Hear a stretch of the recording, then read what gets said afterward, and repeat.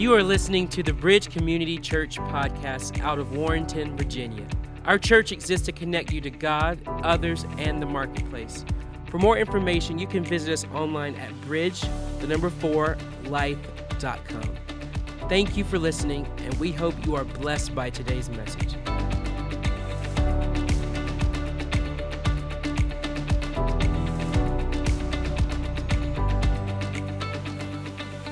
It's great to see everybody here. Glad you made it a priority to be at church. And just reminding you, next week, Easter, what time is the first service? Some of you had to think about it. Second service and the third service. There you go. Hopefully you can disperse to some of the others. I know you like this sweet time right here, but if you could help us out either 8:30, 11:50, I would really be appreciative. And we usually see about a 30 to 40% increase. And if you look around, that's going to be a challenge. But we're going to get everybody in. And besides, I like these kinds of problems. It beats the alternative. Anyway, we're going to continue on today, the Gospel of Matthew, renewing hope and purpose. And we're actually going to be reading the story today, as typically we call it Palm Sunday. So we're going to be reading the account that Matthew records about that particular day. So come on, would you stand with me this morning? Matthew chapter 1, verses 1 through 11. And we're going to read about where Jesus is now entering Jerusalem and the events surrounding it. Let's begin. As they approached Jerusalem and came to Bethphage, on the Mount of Olives, Jesus sent 2 disciples, saying to them, "Go to the village ahead of you, and at once you will find a donkey tied there with her colt by her. Untie them and bring them to me. If anyone says anything to you, say to that Lord needs them, and he will send them right away." This took place to fulfill what was spoken through the prophet. "Say to daughter Zion, see, your king comes to you, gentle and riding on a donkey, and on a colt, the foal of a donkey." The disciples went and did as Jesus had instructed them. They brought the donkey and the colt and placed their cloaks on them for Jesus to sit on.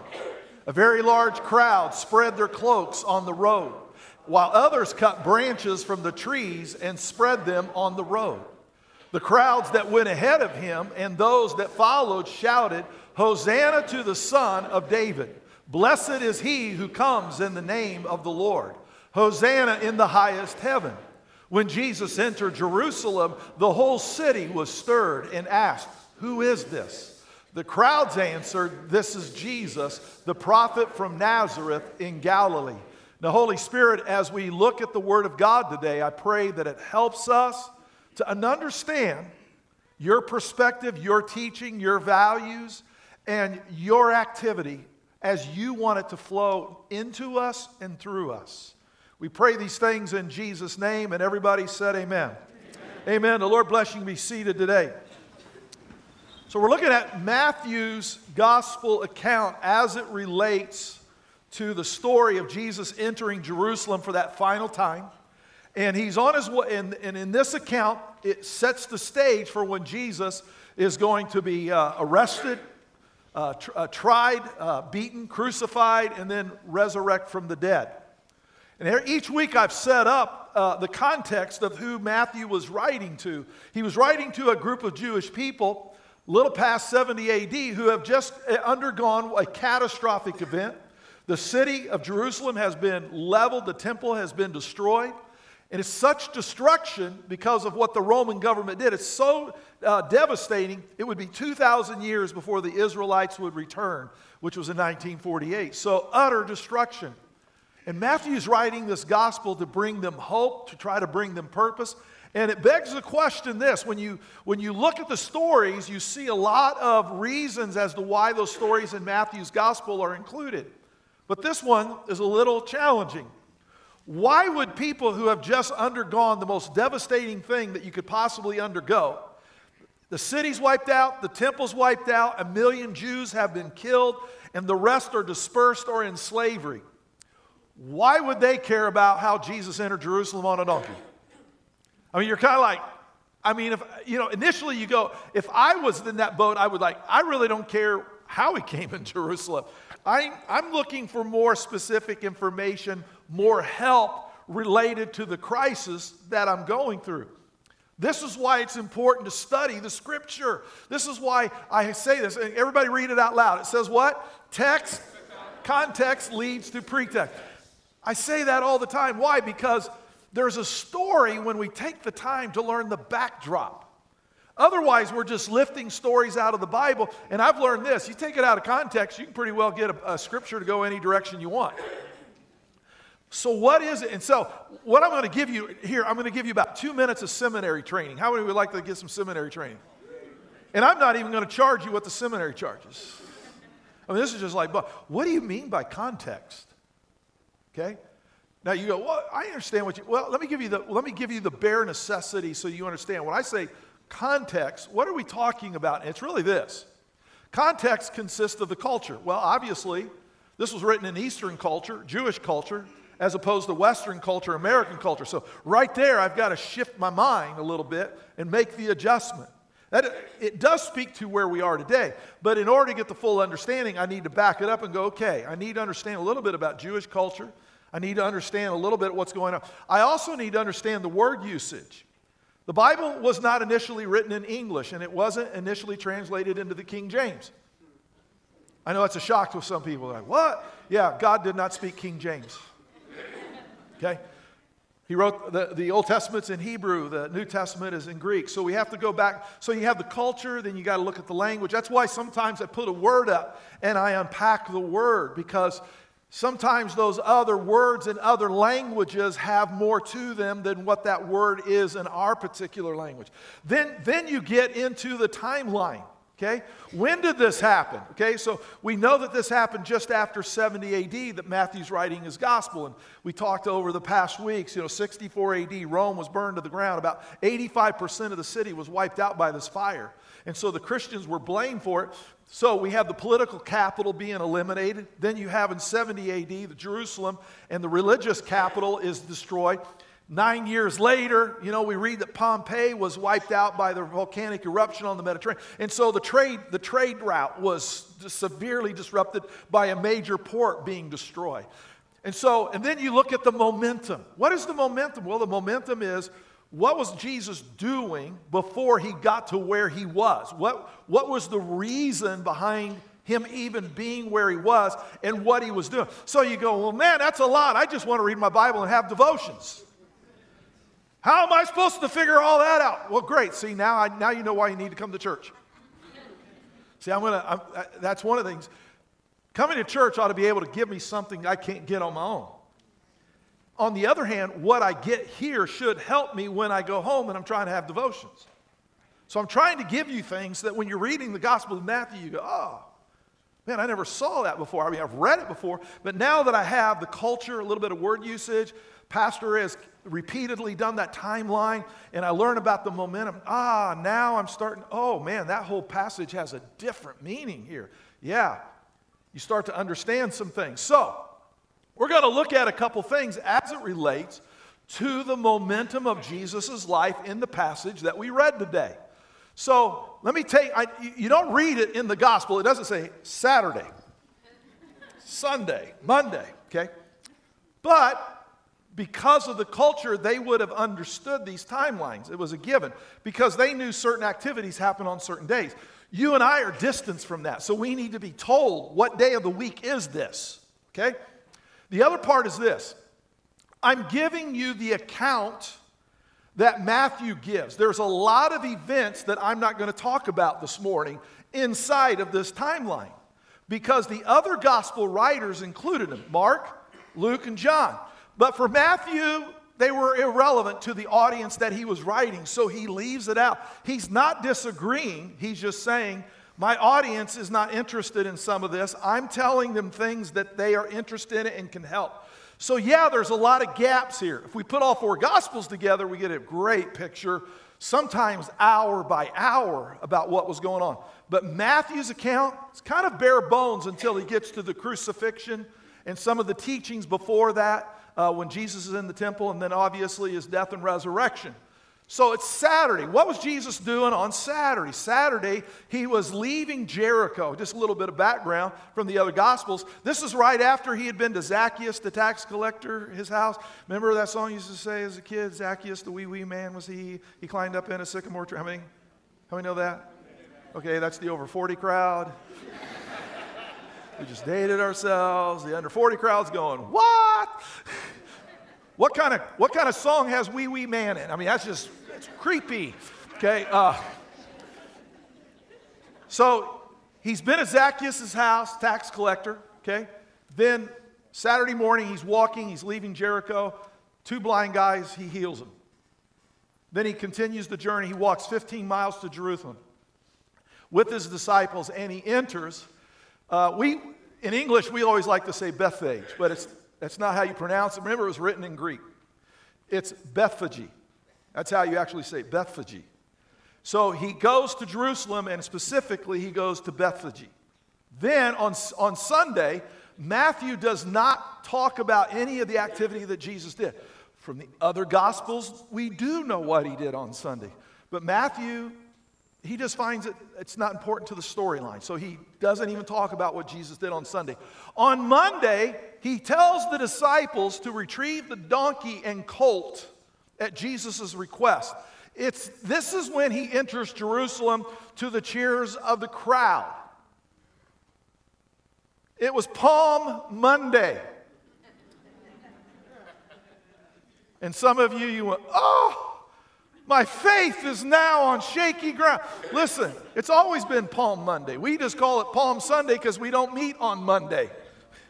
So we don't, we don't come back together on Monday. So we celebrate it on, we just call it Palm Sunday because that's when we showed up. Yeah. Is everybody good? Still saved? Okay. All right.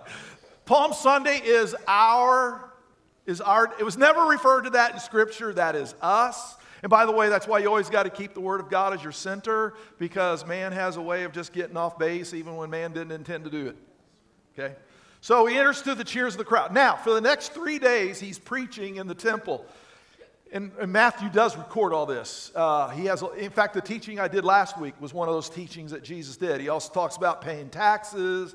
This is when Jesus goes to the temple and he flips the tables because, they've turned it into a thriving business. And basically, there were areas designated for prayer. There was a men's court, women's court, and a Gentile court. So the only place Gentiles could go was to that first court and pray. And they had taken it over and set up businesses. And basically, you have Jesus going into the temple, and he was saying, the Gentiles are as welcome to access God as anybody else. How dare you take their space from them?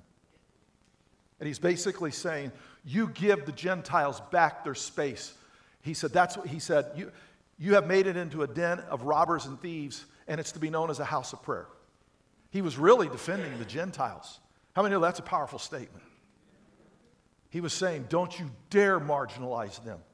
Don't you dare take away their access to me. Anyway, I'm digressing. Stop interrupting me. So, it is now Thursday after all these teachings. Thursday's when Jesus celebrated Passover. He does it at night. Close to midnight, they leave. They go to the garden. And it's about 2 a.m., 1 a.m., 2 a.m., somewhere in that ballpark. That's when Jesus is betrayed. He is taken. He's arrested. He is tried. And on Friday, so it's early morning. Jesus is arrested. He's tried. The beatings begin. He is crucified and he's buried. So he's on the cross by noon on Friday. He's buried by Friday evening. And I want you to look at that timeline. On Monday, he's cheered by the crowds. What happened in 4 days that he's buried?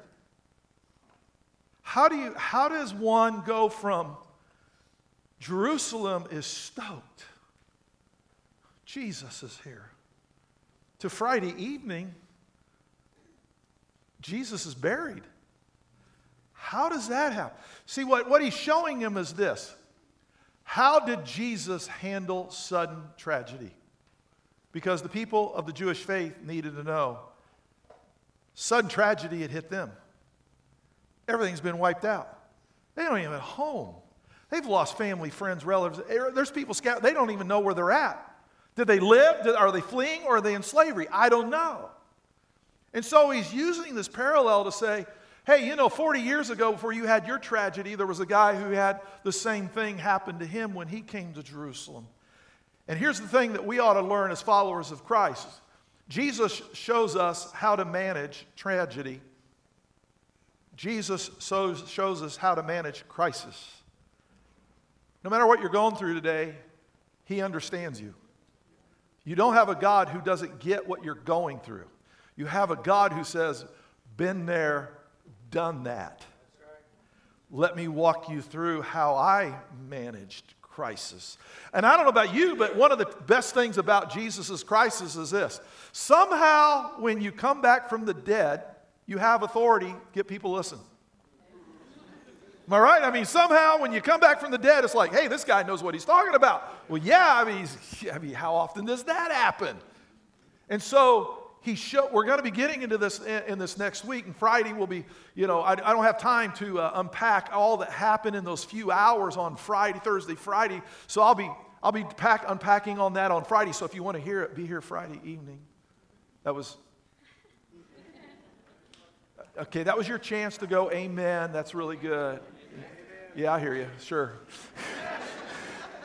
Sure. So, what does this story tell the people, the Jewish people, who now are shaky on why did God let this happen to them? And why did God let His city and His temple be destroyed? And His people almost annihilated and scattered? God was supposed to protect us. They're looking for answers. So let's walk through the story as Matthew tells it. Number one, let's read this together. Sometimes God calls for us to walk into the lion's den. Notice the very beginning. Matthew 21:1.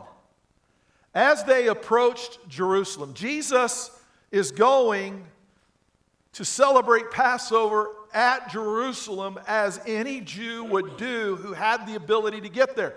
Much like the Jews in 70 AD who went to celebrate Passover at Jerusalem, and the biggest religious celebration of the year becomes the biggest national tragedy that has ever happened. And Jesus gets that because He's not going to Jerusalem just to celebrate Passover. He knows what this means. He knows He's not going to be walking out of Jerusalem on His own 2 feet. He knows what's coming. This did not surprise Jesus. If you go into Matthew 20, the chapter before the one we read, Jesus says the Son of Man has to go to Jerusalem and die, be crucified and die. So He knows what He's walking into. And the Jews would have been going, why do you walk into a lion's den? We would have never walked into that if we would have known what the Romans were going to do to us. We would have never done it. Why do people walk into a lion's den when they know it's a lion's den? And I can tell you this, there's a lot of things in life that God will not tell you that He's going to keep you from, but He will just see you through it. Yeah, I want to say, hey, no lion's dens in my life, okay? Got that, God? If there's a lion's den, where's the detour? And sometimes God says, it's my will that you go into the lion's den.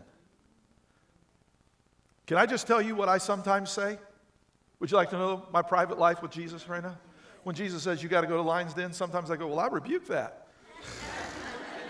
Where are these irreligious thoughts coming from right now? I just rebuke those urges. That's terrible. Because we just want to go. Part of the deal is I serve God. He protects me. Always. It's a challenge when He says you go into the lion's den.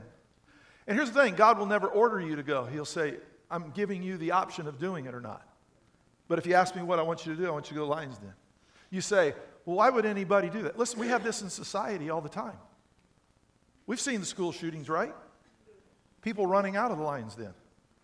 And then we always hear the stories of people who ran into the lion's den to stop what was happening. Sometimes they're law enforcement. Sometimes they're not. Sometimes they're just ordinary citizens who paused and just went the opposite direction of what everybody else was doing because they recognized somebody needed to stop what was going on. And so sometimes you choose to. Law enforcement do the same way. People are going one direction and law enforcement's going the other. Fire department people are trying to get out of a building, out of a situation, and while they're running out, fire department we train people to run into lions' dens. We see it in the military. People who are fleeing for their lives and the military is coming behind.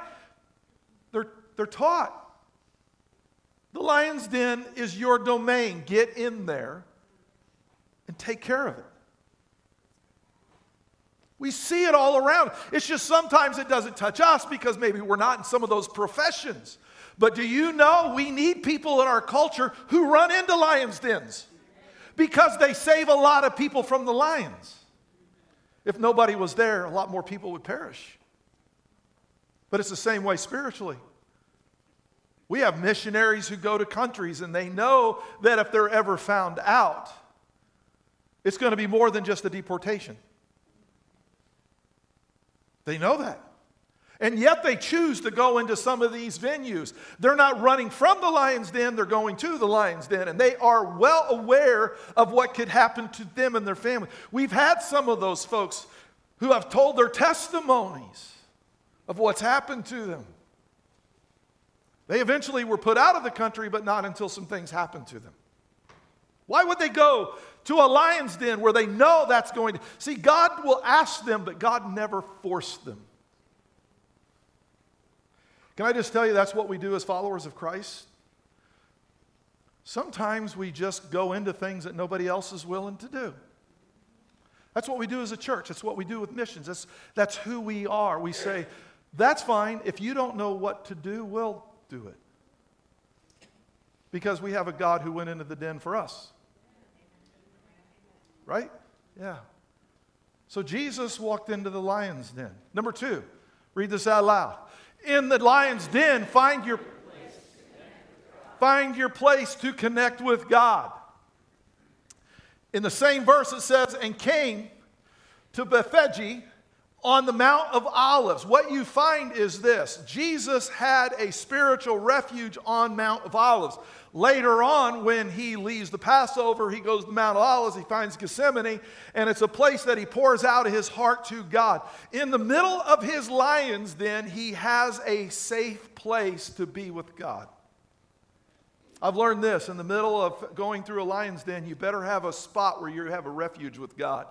It might be a place in your house when you close the door, you know nobody's going to bother you. You might go for a walk around your neighborhood and put in some earbuds so you don't hear or can't hear anything. You might go for a walk in the woods somewhere. Some of you who have kids, you just go to the garage, get in your car, and just roll up the windows and slouch down in the car. Maybe they won't find you. Of course, now I just told them where you are. We all need a space where we can get with Jesus and know we're not going to be interrupted. And it's just the place we pour out our heart to God.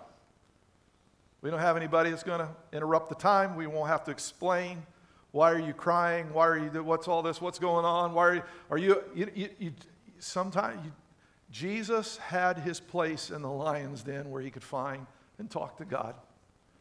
Uninterrupted, unimpeded. I can tell you this. Have a place. Have a place. That's not promising you something bad's going to happen tomorrow, the next week, the next day. But I'm telling you, you live long enough, you got to have those places, man. I'm just telling you. You got to have them to get yourself through. Number 3, read it out loud. Whatever God has for our future, it's going to require community with others. Jesus sent 2 disciples saying to them, go to the village ahead of you, and at once you will find a donkey tied there with her colt by her. Untie them and bring them to me. We would sometimes think if there was anybody who was a self-made man who didn't need anybody's help, it would be Jesus, right? I mean, hey, you can raise the dead, you can feed 5,000, you can do all these things, calm a storm. If there's anybody who could say, I don't need any help, I can handle it myself, get out of my way. And yet, Jesus needed this donkey and the colt, and he says, I need two of you to go get it for me. Why would he do that? Because Jesus was trying to control the fact that he wouldn't be prematurely revealed, whether it be to the people or to Rome. And going and getting this donkey and colt could set things prematurely in motion, so Jesus needed somebody to go do that for him. If you live long enough, you're going to finally hit something where you can't handle it by yourself any longer. You're going to need help. It might be a health crisis, and you're going to find out that 30 minutes on the internet doesn't make you a medical doctor. And you're going to finally have to pick up the phone or send an email and make a contact about going to seeing what they actually call a real medical professional and have tests and things run on your medical health because you have been unable to solve the problem yourself. Some of you will have something wrong with your house, something wrong with your car. You will do everything in your power to try to fix it. And then you will realize the more you work on it, the worse you're making it because you don't know what you're doing. And you have watched 15 YouTube videos. And you still aren't getting it right because you don't have the right tools, right? And then at some point you realize, I'm just out of time. And so you're going to call a stranger or a referral that somebody to come fix your house or somebody to fix your car. You now realize I need somebody to. I'm just saying, every day we're reminded I can't do life by myself. And what is it? We do that, and then it comes to spirituality, and we try to box everybody out. I don't need nobody. I hear them talking about spiritual community. I hear them talking about these connection groups. That's optional equipment until you hit the crisis. And then you, listen to me. I'm going to tell you something that I have seen over and over and over and over and over again as a pastor. People don't develop a spiritual community and something hits. And then they want to throw something up on Facebook and they expect everybody who reads the Facebook to rally to whatever crisis they're having. And that is a testimony. I'm not against sharing those things. But sometimes the response is not what they need. And then they go, nobody cares and nobody this. And then they go off on their tangent on Facebook and Twitter and everything else. And you just want to say, the problem is this. It's hard to care about somebody you don't know.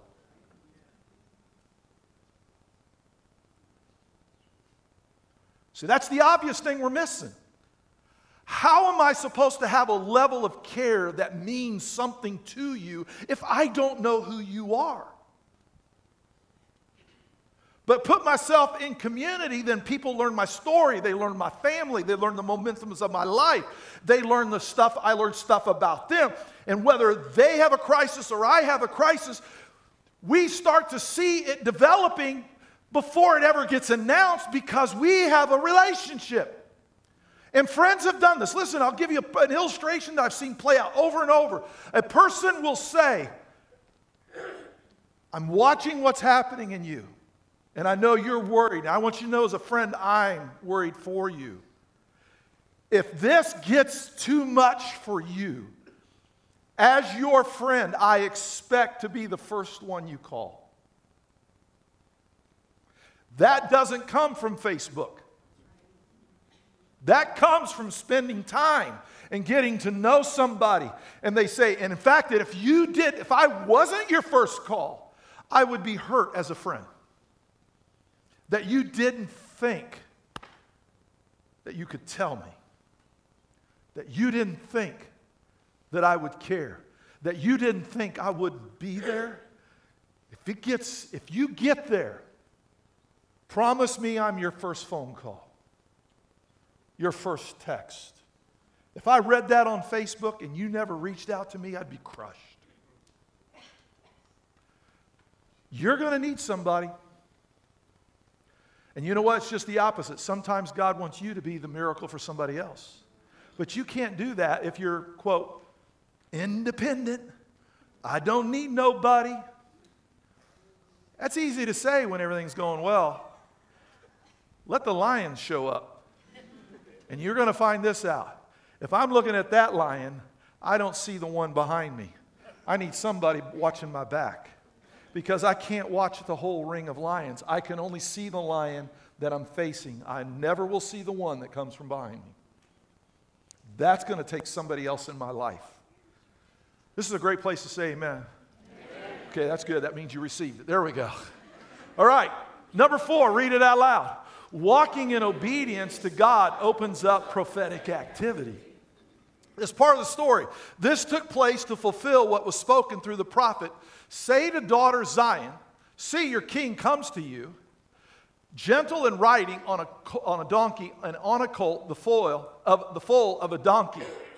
Now let me tell you something that happened here. Jesus didn't look at his disciples and go, now listen, it's Monday. On the prophetic calendar, I am now scheduled to ride into Jerusalem, East Gate. The crowds will be there. Please get the donkey and the colt and be back here in time because I have to fulfill the prophecy of Zechariah 9:9. You guys get this? This is prophecy, okay? Please don't screw up prophecy, okay? Don't be late, okay? Prophecy. So I need you to go because today is the day that I fulfill the prophetic of Zechariah 9:9. Everybody got it? Go team. Jesus, no, he didn't.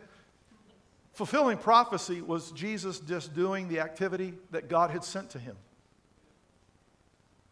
He didn't give the prophetic speech. Fulfilling prophecy was a byproduct of walking in obedience. See, it says in Zechariah 9:9, rejoice greatly, daughter Zion, shout, daughter Jerusalem, see your king comes to you righteous and victorious, lowly and riding on a donkey, on a colt, the foal of a donkey. See, one of the misnomers sometimes is, one of the other gospels will just list one of the animals because it's really the colt that Jesus rode, so they just mentioned the colt. But here we learn, Matthew's like, no, this is really important. To the Jewish people, this is very, very important. It was just not the colt, it was the mama who came along, the donkey. So they brought both because bringing both was a fulfillment of Zechariah 9:9. See, how many people would actually prophesy that mama and the colt had to go together? Because they would have just said, it's just the colt. But they made a very unique prophecy. Mama donkey's going to be coming too. She's going to be on the trip. Well, that's ridiculous. Why would anybody do that? Because it was showing the uniqueness of the prophecy. It was so unique you couldn't miss it. Because how do you control that? You can't control it. It either happens, it's in God's control, and what releases God? His activity, obedience. Now, when I say it releases prophetic, sometimes people get a little nervous when I speak on the prophetic because they go, okay, here comes the woo-woo factor. Now listen to me. The Holy Spirit is a part of our dimension, of our life, of our expression, of what we do. I was speaking with somebody this past week, and we were talking about the gifts of the Holy Spirit. And what it looks like. And I said, what's happened is this. I was talking to this person, they go here. I said, what's the problem that we have is, as a whole, sometimes it is presented as the gifts of the Spirit and it's presented in the box of a church service. And I said, no, it's about a way of life. Paul talks about walk in the Spirit, live in the Spirit, pray in the Spirit. He's talking about an expression whereby you do life that way. And of course, then the question begs, well, what does that look like? I don't want to walk out. I don't want to walk around Main Street, all woo-ish. What does that look like? And so I give you this illustration. You're a business owner, or you're just a leader in the community. Maybe you head up an organization. Maybe you lead a group or whatever, even a connection group. I want you to hear this. What do leaders do? Leaders see a preferred future. And then they come back to reality and they try to take the people that are with them today to the preferred future that they are aware is possible. You do that in a connection group. You have a series of lessons. You say, we're going to be going through this, and by the end of our connection group, you will be this.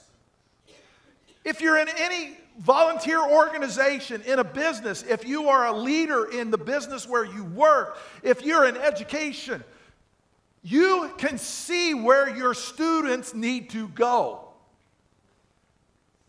That's prophecy, people. The ability to see and then come back to where you are and say, I can take you there.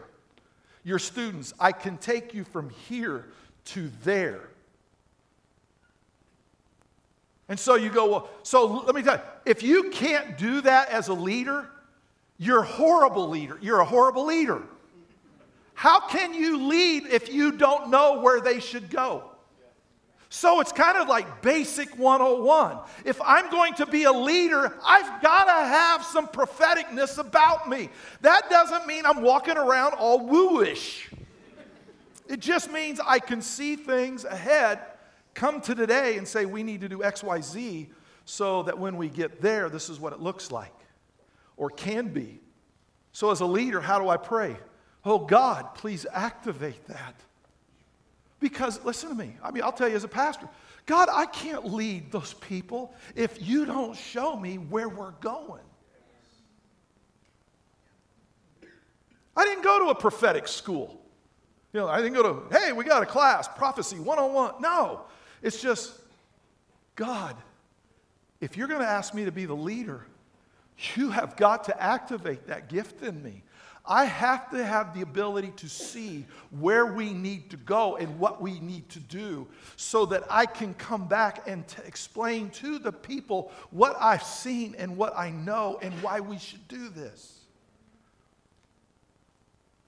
You need a gift of prophecy as a parent, or you'll never see the potential that's in your kids.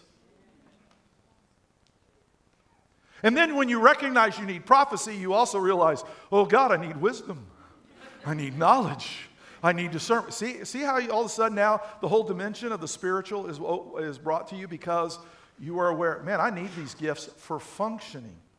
I don't need giftings to be famous.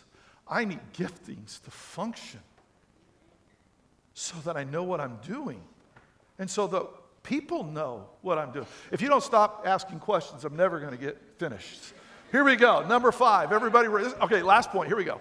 When we walk in obedience to God, our life can bring hope in others. How we live our life impacts people around us. Sometimes we get a conversation, sometimes we don't, but they say, I watched you. And God showed me that that was possible with me as well. Your life inspired me.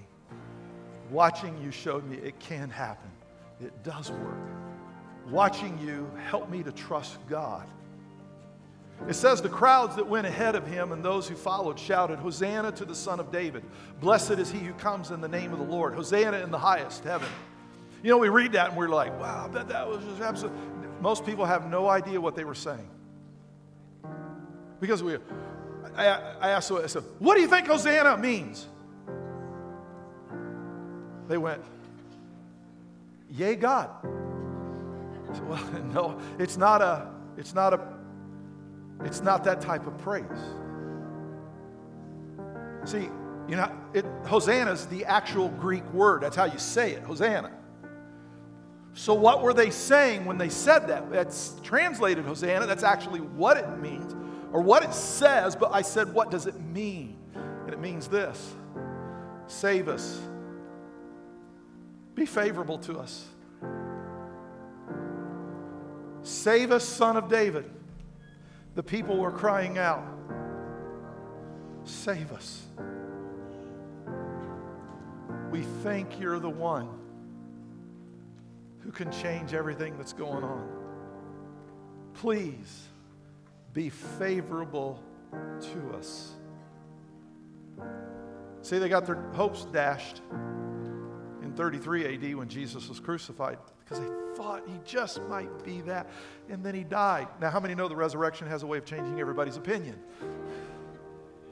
And then he says, blessed is he who comes in the name of the Lord. And they were blessing him. Blessed is he who comes in the name of the Lord. They were thanking and praising. Please prosper Jesus. Blessed. Save us. Blessed. How many know that changes the whole dynamic?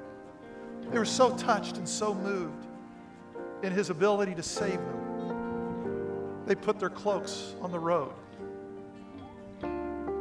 A sign of royalty that the colt would walk on. Please save it. And now 40 years later, after this, they're crying out again, save us.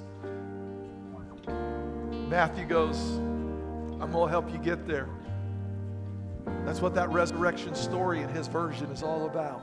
Showing us, yeah, he died, but he rose again. And there lies your hope. Can I tell you as we wrap this up today? It matters to God what's happening in your life. The enemy will lie to you. Nobody cares. That is a lie. You got a room full of people who care. Can't care if we don't know you. We care. That's why we're here. And we're here to learn about who you are so that we can care. So there's a reciprocal responsibility here. A relationship is two people who take the initiative. And can I tell you this? God's already taken his initiative toward you. He's just asking that you reciprocate the initiative back to him. And everybody said amen. Come on, let's stand to our feet as we wrap up the service today. Come on. Can you praise him for being a God who can save? Come on, praise him. Thank him that he's Hosanna, the God who saves us. Come on, praise him for that today.